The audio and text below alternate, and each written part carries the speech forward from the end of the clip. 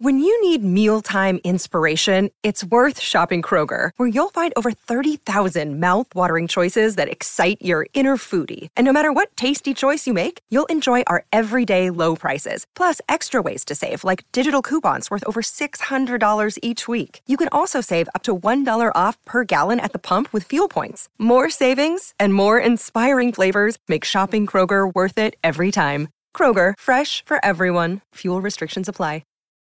Look, Bumble knows you're exhausted by dating. All the, must not take yourself too seriously, and 6'1" since that matters, and what do I even say other than, hey? Well, that's why they're introducing an all-new Bumble, with exciting features to make compatibility easier, starting the chat better, and dating safer. They've changed, so you don't have to. Download the new Bumble now. Work has to be done on both sides. Just because he has a desire to be quiet does not mean that's good for the relationship. Hey everybody, welcome to another episode of Relationship Theory. I am your co-host, Tom Bilyeu. I'm here with my beautiful wife, whose hair, by the way, is looking very amazing.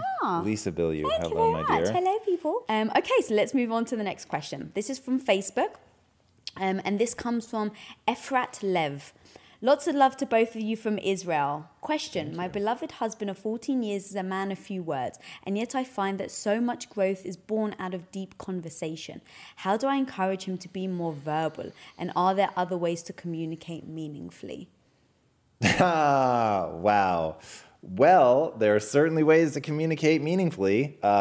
Verbally is maybe a very different question. Do you remember the stats from the female brain at all on the amount of words a man says a day versus the amount of words a woman says? It's roughly 3x for women. Right. So, at least knowing that really helped me Three initially. times. I'm not supposed to say 3x. You guys are really worried about that. Not worried, just it can be confusing. Gotcha. So 3 times the amount. Yeah. So, the second I heard that and understood, I don't remember the stats, but why the brain is developed in a woman and the way that she wants to verbally communicate versus a man. I think that's really important, understanding the base. So it's I don't judge you for being more quiet than me. I just embrace, okay, well, I'm going to speak 3 times more than he is today. So this is part of my 3 times. Yeah, it's so interesting given what we do now, because I find myself in certain circumstances being highly verbal, and anybody watching on Facebook or YouTube, that's how they think of me. And what they don't realize is that as soon as this is done, I'm going to run off set, put my headphones on, and get back to work and not want to talk. Why do you think I love doing this? I get to sit here and talk to my husband for an hour. Not just a hat rack. Not just a hat rack. And so there are times, especially because of the amount that I have to communicate to the team, there are times on the weekends where literally I don't want to say anything. And it's like prying words out of me to get me to talk. So again, I'm going to come back to work has to be done on both sides. Just because he has a desire to be quiet does not mean that's good for the relationship.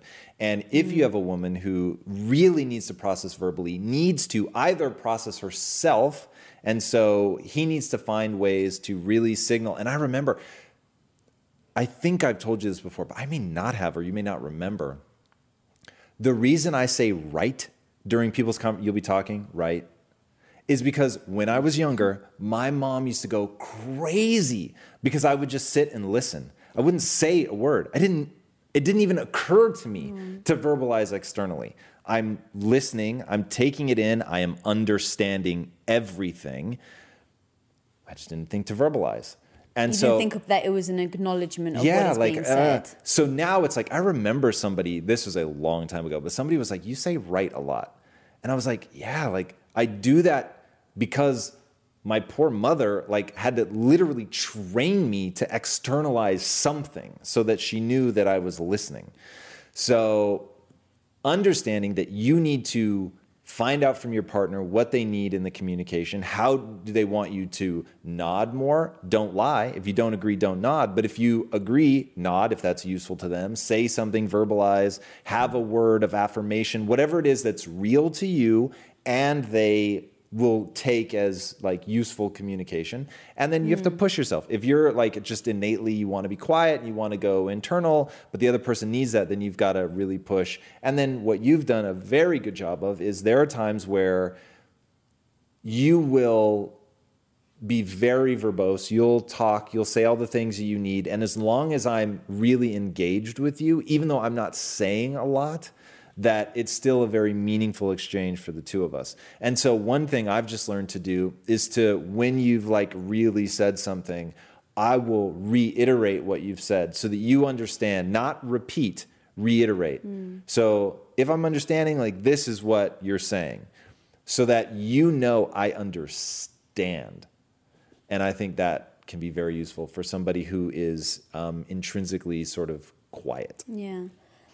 Yeah, and that's the thing, is that everybody has their own way of needing to communicate. So for her, if it really is, she needs verbal communication back if she's having a problem or she wants to discuss something and he's not.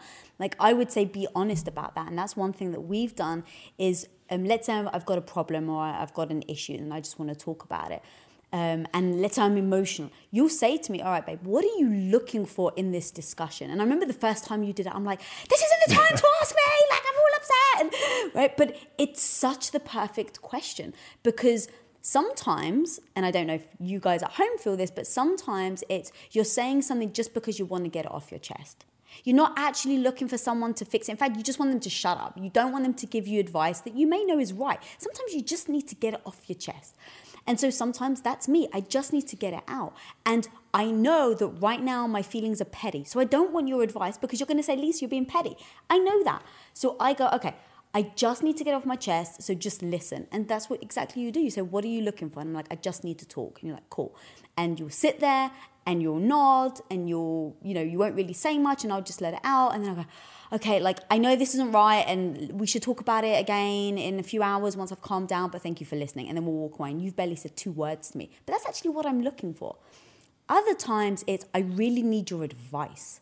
Like, here's the situation. I really need your advice. What would you do? So kind of asking you the question of what I'm looking for, I think is important, because if you're not typically a verbal communicator, then I think it's the other person's responsibility, partly responsible, for saying, this is what I need from you right now. So even if you're not normally verbally, like communicative, is that right? Mm-hmm. Communicative. I get that, but this is what I really need.